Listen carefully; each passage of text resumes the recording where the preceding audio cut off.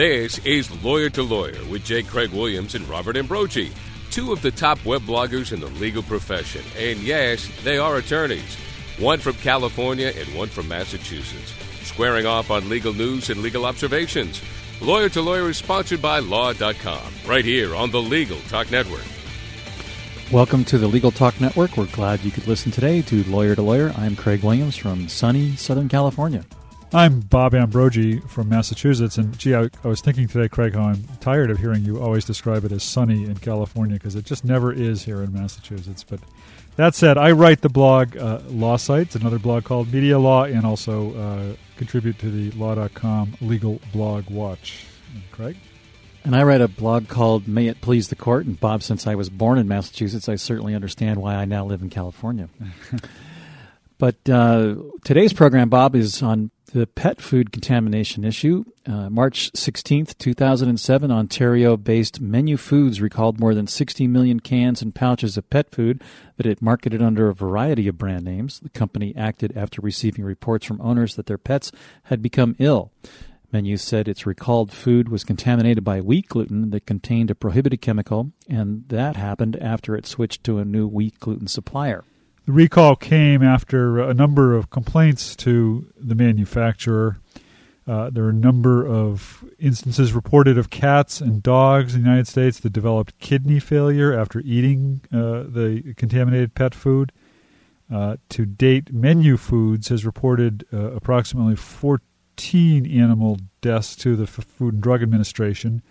This has, of course, resulted in outrage by pet owners throughout the United States, and has led some to file lawsuits or join class action suits. A number of these are directed at Menu. My understanding, we can talk to the guests about this, is there are other manufacturers implicated in this as well. Well, in particular, Bob, when Menu found out about the lawsuits, they apparently took action and allegedly made harassing phone calls to pet owners who were represented by lawyers. And despite that they didn't want to talk, and according to some court records, the court has ordered the company to leave some of those people alone. Well, today on Lawyer to Lawyer, we will discuss the pet food recall, the lawsuits that are resulting from that, and some broader issues of product liability and property damage as they are implicated in this situation. We'd like to welcome our first guest, attorney Jay Edelson, who's a partner at the firm of Blim & Edelson, LLC out of Chicago. Jay has focused his practice on class actions and complex civil litigation. He's been involved in a number of high-profile mass tort, class, and mass actions, including ones in particular against Menu Foods for selling allegedly contaminated pet food, for Merck regarding its prescription pain drug Vioxx, and suits involving damages arising from secondhand smoke. In April of 2007, Jay testified at the Subcommittee on Agricultural Appropriations, the Senate Committee on Appropriations, and a U.S. Senate hearing on pet food contamination. And that was in connection with one of the class actions he's currently prosecuting. He now represents over 600 clients whose pets have been allegedly injured or killed as a result of consuming again, allegedly contaminated pet food. Welcome to the show, Attorney Edelson. Thanks so much for having me. Also joining us today is attorney Bruce Wagman, who's a partner in the firm Schiff Hardin, LLP in San Francisco.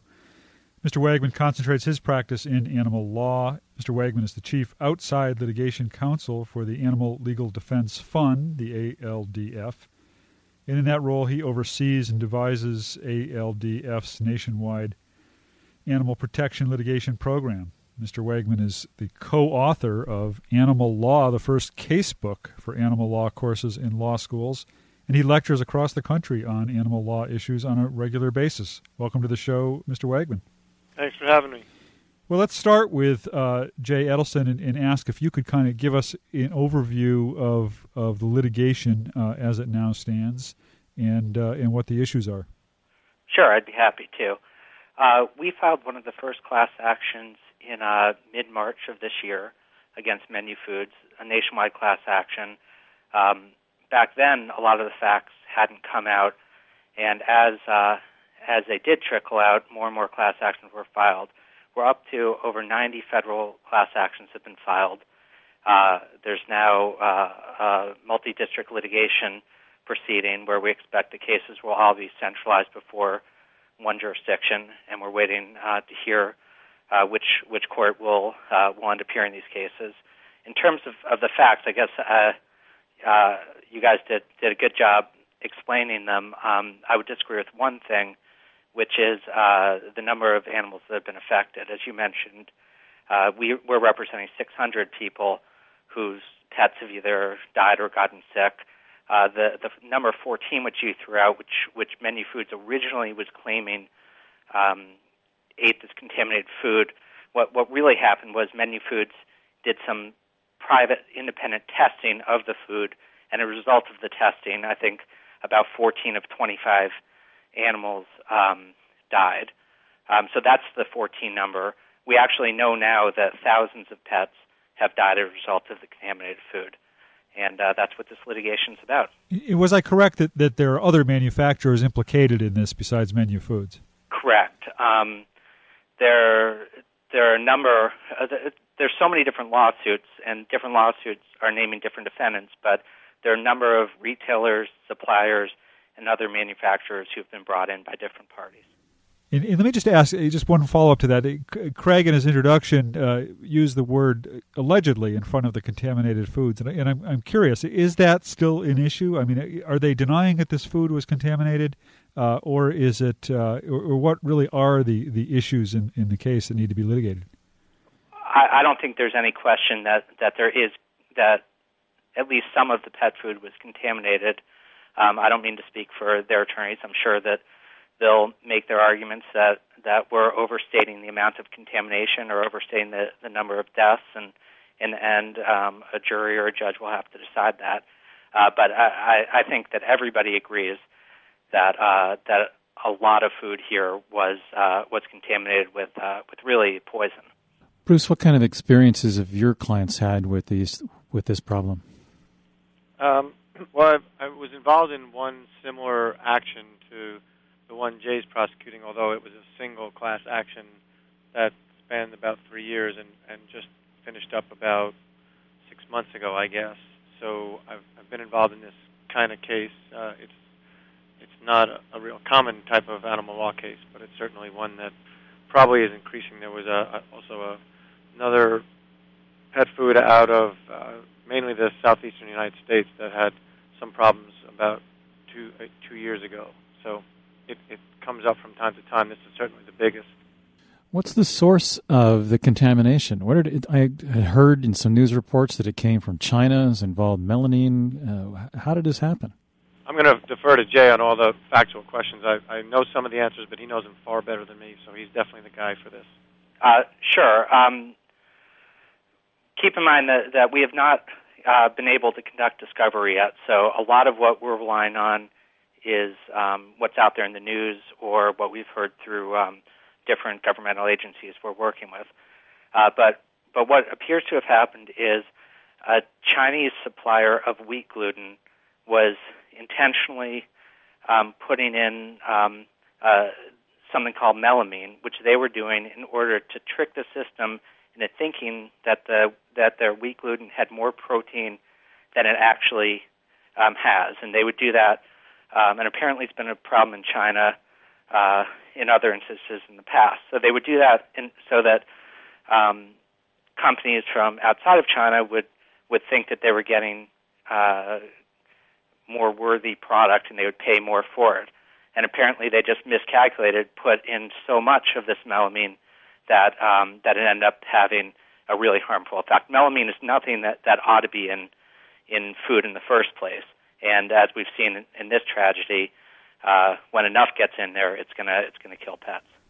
Let me ask Mr. Wegman what may sound like a little bit of an off-the-wall question or a naive question, perhaps, but it seems to me, in what little I know about the field of animal law, that much of what we consider animal law is really almost more property law. That what we're talking about here are we're looking at pets, perhaps, or animals as property of people who have standing to bring litigation in the courts. Is that the basis for this kind of litigation? And if so, is that changing at all, evolving at all? Well, there are some who would call animal law specialized property law just because animals are property under the legal system. But I think there's much bigger issues, and animal law certainly covers a much broader span than this without going into all the other areas in which I practice animal law. Just sort of tick them off quickly. There's farm animals, there's biomedical research, there's entertainment, custody issues, trust, wills and trust issues. So back to the focus of the program, the kind of thing that Jay's involved in and that these cases focus on, I think, is really the valuation, if you will, of the connection between humans and their companion animals, and trying to increase the recognition of that relationship, the value of it, and appreciate it in the eyes of the law. So whether you sort of fight the property paradigm and say they should no longer be called property, or you recognize that they are property, but nobody can dispute a different type of property than any other kind because they're living, feeling beings. The focus really has to be on the appreciation of animals, qua animals, and the property issues certainly come up. And I know Jay's facing them, and a case like this has those issues come up. But I think for me, at least the interesting aspect of this litigation is having an opportunity to demonstrate to the courts and society the importance of that connection, which I think is becoming increasingly undisputed. And we, as a society, we're feeling our way towards a new way of looking at animals, especially companion animals, given the large number, literally tens of millions, something like 70 million households in America have animals, the incredible amount of money humans spend on their animals for their care and for their happiness just makes it obvious that this is not a piece of property like any other piece of property. But I guess that leads to the question of, are we ever moving towards the point of suggesting that animals have legal rights in and of themselves, independent of their human owners or companions? Are we moving? I guess we're moving towards it, but rights it's such a loaded word for us lawyers and even maybe more for the public. When they hear animal rights, they think about protesters blowing up buildings or standing outside of Nordstrom's. And rights is one could argue, and some do, that animals have some rights because of the cruelty laws. There are some protections, and you can think of rights as protections. And are we moving towards a day when animals can do whatever they want and run down the street free? I hope not, because we'd all have problems, especially the animals. Are we moving towards a day and age where animals are subjected to less abuse in our society because of our recognition of them as sentient beings? Yes, I think so, and I hope so. And certainly that's the focus of much of the litigation I work on, and is one of the focuses here as well. Jay, how do you bridge the gap between property law, chattels, and personal injury law to a jury as far as animals are concerned and pets? Well, that's a good question. And first, I want to say I agree with what Bruce was talking about. There's maybe one thing I can add to that, which is even under the law about property, all property is not valued in the same way. The example I always give is if I were to steal a family heirloom of yours, which might only be worth $10 in the open market, it may be worth significantly more to you because it's irreplaceable. And what a lot of courts do is they look at what they call the intrinsic or subjective value of that property, and that's what you might be able to recover through a court case. I think in this type of case, we certainly have those arguments that are available to us. We've got people who maybe acquired a cat from a pound and paid $50 in fees for that cat. Then their cat gets sick, and they've spent thousands of dollars trying to nurse it back to health. Now, if you just looked at pure economic, property, and legal issues, you'd say that it's not reasonable for a person to spend $2,000 to try to save a $50 piece of property. And because we all have a duty to mitigate damages under the law, a real strict interpretation would be that a person couldn't even get those $2,000 back. We think the law clearly understands you're allowed to get the $2,000 back, and once you just start expanding that principle a little bit, we think that we're going to be able to get into these other issues like how much is the pet actually worth. I want to mention one other thing, because this is probably more a specific response to your question, which is what's going to be really interesting in this case is that we've got pet food companies on the other side, and this is not just a legal case for them. This is a big PR nightmare, and the more they want to push back on the law and say no, pets are just property and they're not worth a lot. That's going to anger a lot of their customers, and it's going to really contradict a lot of what they've spent years trying to establish.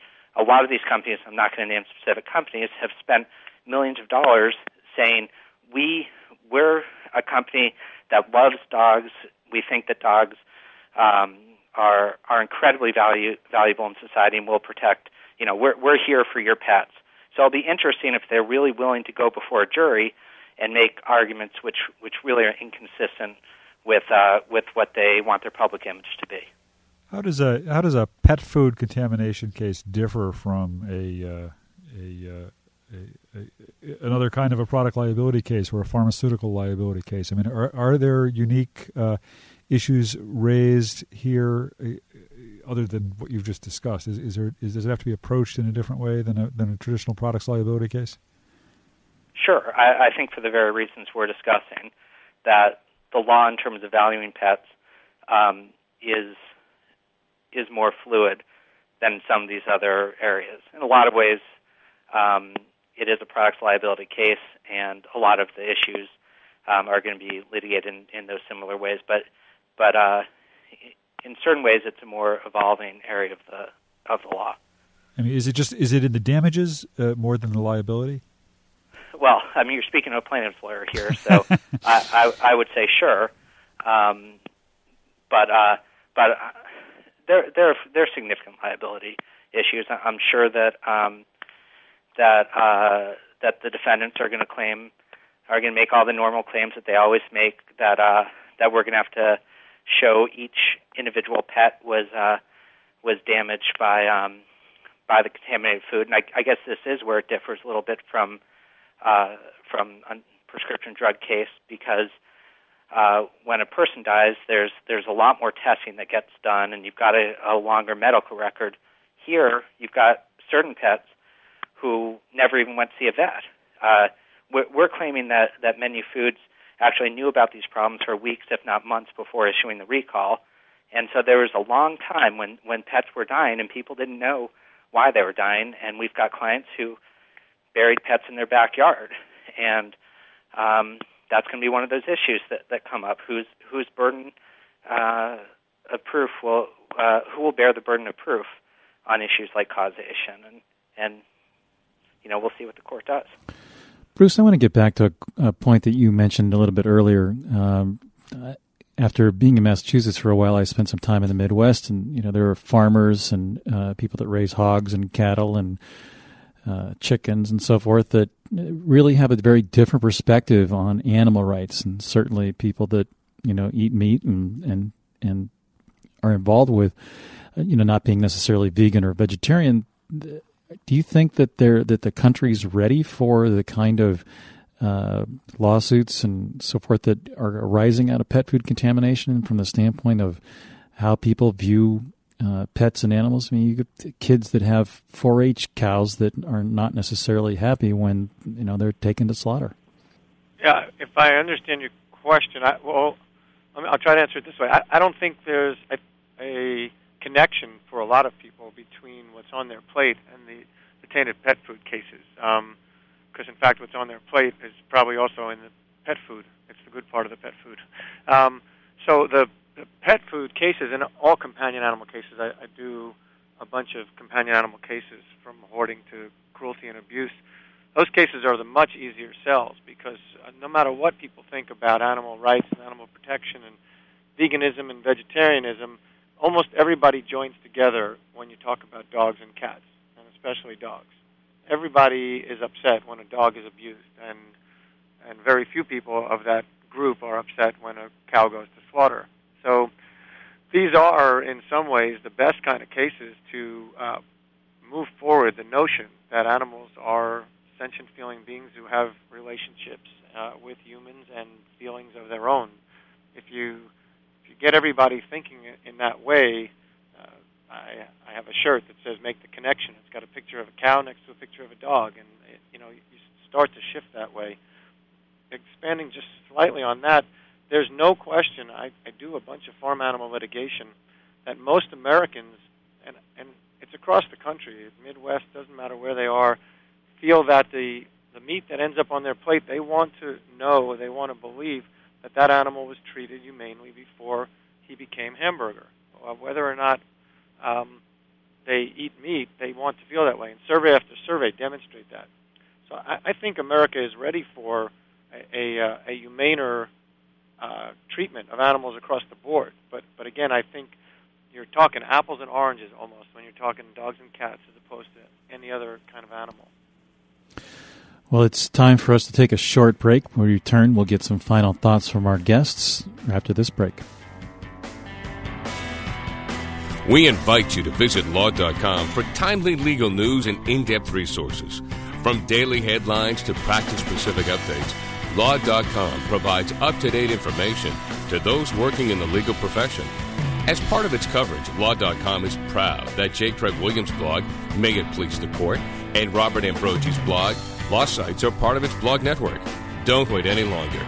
Visit Law.com today and get free subscriptions of our Newswire newsletter with the top legal stories of the day. Or sign up for a free trial subscription to one of our Practice Center sections.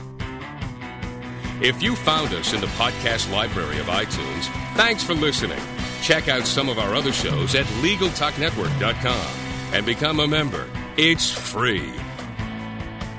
Lawyer to Lawyer is produced by the Legal Talk Network and a staff of broadcast professionals. If you have an idea for a topic or a show, we want to hear from you. Go to LegalTalkNetwork.com and send us an email. If you have a comment or question, we want to hear from you.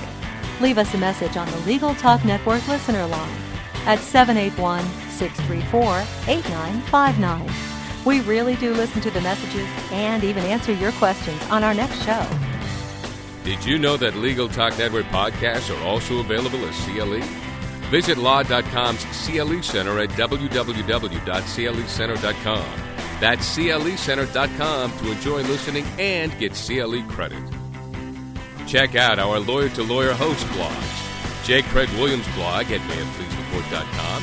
Likewise, Robert Ambrogi's blog at legalline.com for daily legal observations, perspective, and, of course, a healthy dose of humor and wit.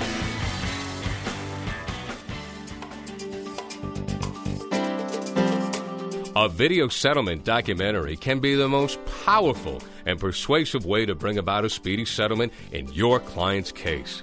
The Boston Media Group has a staff of television professionals with 20 years' experience writing and producing compelling stories just like the ones you've seen on 60 Minutes or Dateline. We put a human face on the lawsuit with compelling interviews, dramatizations, and visual presentations of the fact. Think of it as a video opening argument that will compel the attorneys on the other side to settle.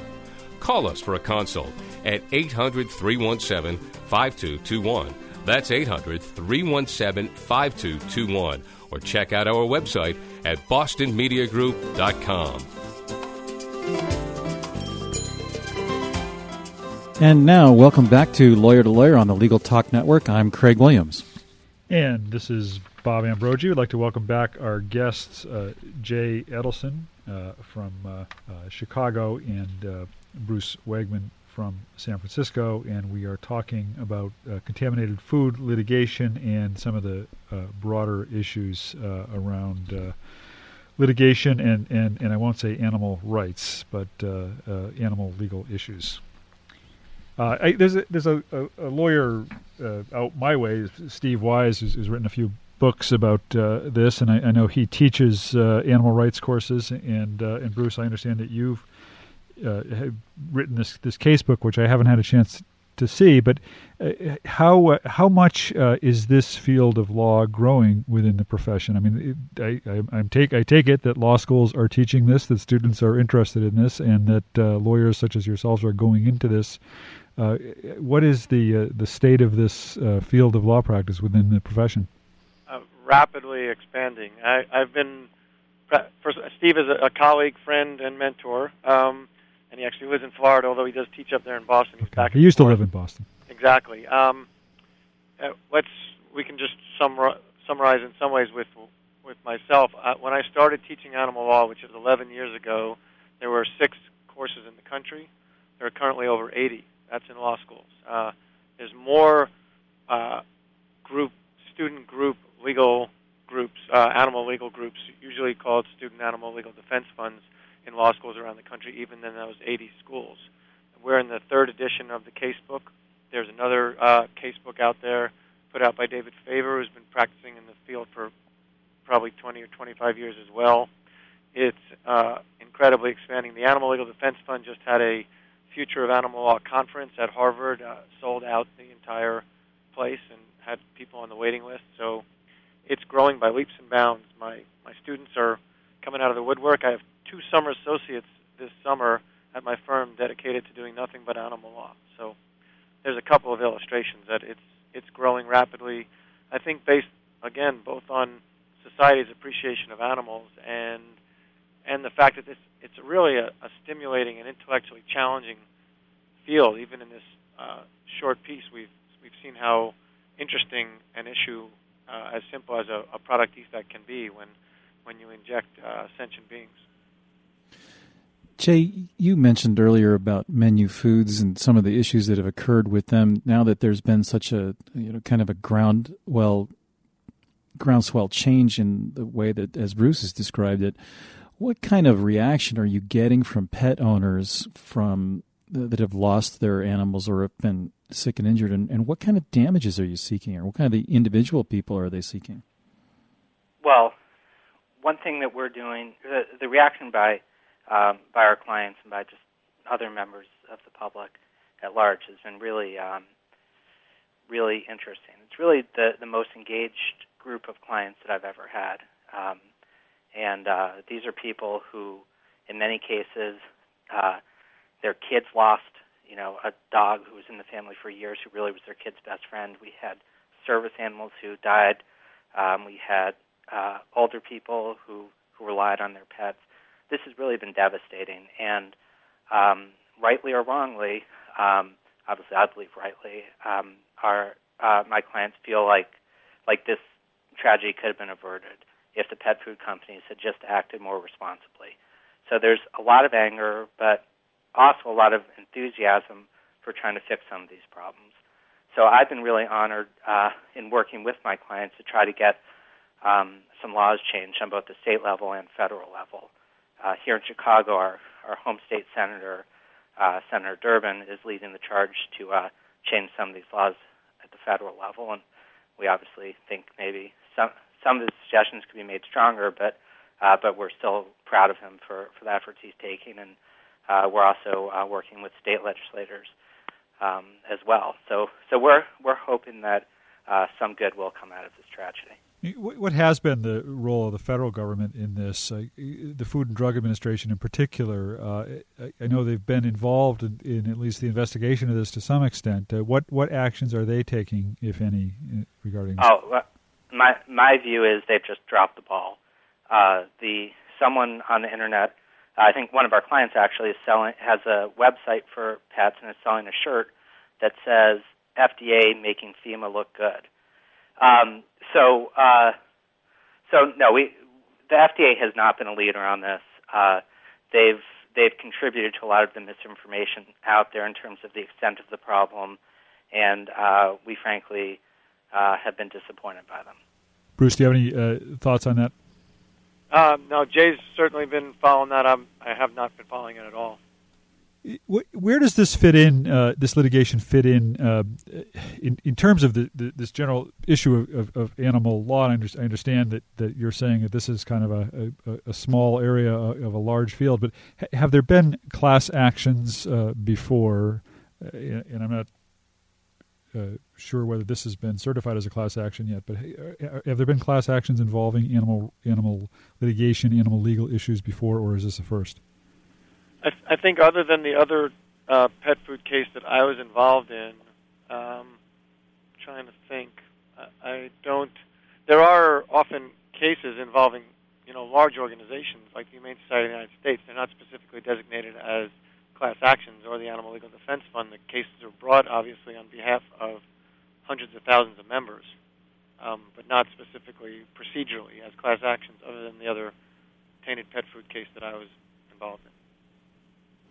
Well, Jay and Bruce, we've pretty much reached the end of the program, and it's time for us to wrap up. So we'd like to get your final thoughts along with your contact information so that our listeners can reach you, and if they want to get involved with Jay's class action matter, how they can get a hold of him. So, Jay, let's start with you. I guess the only thing I would add is that I really do feel privileged to have been able to spend as much time in this case as I've spent. It's as I said, it's we're working with the most engaged clients that we ever had. The experts that we're working with are terrific. All the lawyers are acting really collaboratively, and we think this is an important issue. So we're really thrilled to be working on this case and hope that we'll do our clients justice. In terms of contact information, best place to reach me is through my website, www.blimlaw, B as in boy, L-I-M, that's M as in Mary, L-A-W.com. And Bruce Wegman, your final thoughts on this topic, and where can our listeners find out more about you? Glad to participate. Definitely, it's part of a very large and expanding field, and like Jay said, it's the clients are always a pleasure, and most importantly for me, there's always human clients, but I think we all often feel that the animals are our clients with a lot of these cases, and that's something that makes you feel good at the end of the day, too, even if you don't succeed in every one. So it's a pleasure to be involved. You can reach me at email is bwagman, it's B-W-A-G-M as in Mary, A-N as in Nancy, at SCHIFFHARDIN.com. Well, thanks very much, Bruce and Jay, for participating in today's program. Bob, it sounds like there's been a rather significant global shift in how pets are treated, and the law is treating pets, and I think that we're going to see more of this as we go on. This is a great topic. I've read a couple of Steve Wise's books, and it's something that's fascinated me. I've never practiced in the area, but I would like to see us do some more programs on this and perhaps get some people on from the manufacturer's side to talk about this some more. Let's give that a shot. Thanks a lot to our guests. Really appreciate it. It was a great discussion, great show. All right. Talk to you next week, Bob. Thanks for listening to Lawyer with Robert Ambrogi and J. Craig Williams. We hope you'll listen again and check out our other shows on the Legal Talk Network. Lawyer to Lawyer has been sponsored by Law.com.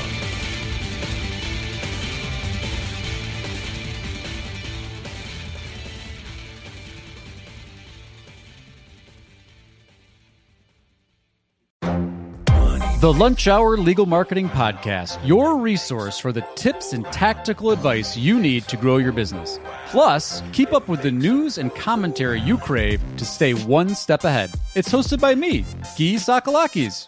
And me, Conrad Somm. Every other week, we break down the issues holding back your marketing strategy and talk about the changes you need to be prepared for. Check out the Lunch Hour Legal Marketing Podcast wherever you get your podcasts or on YouTube.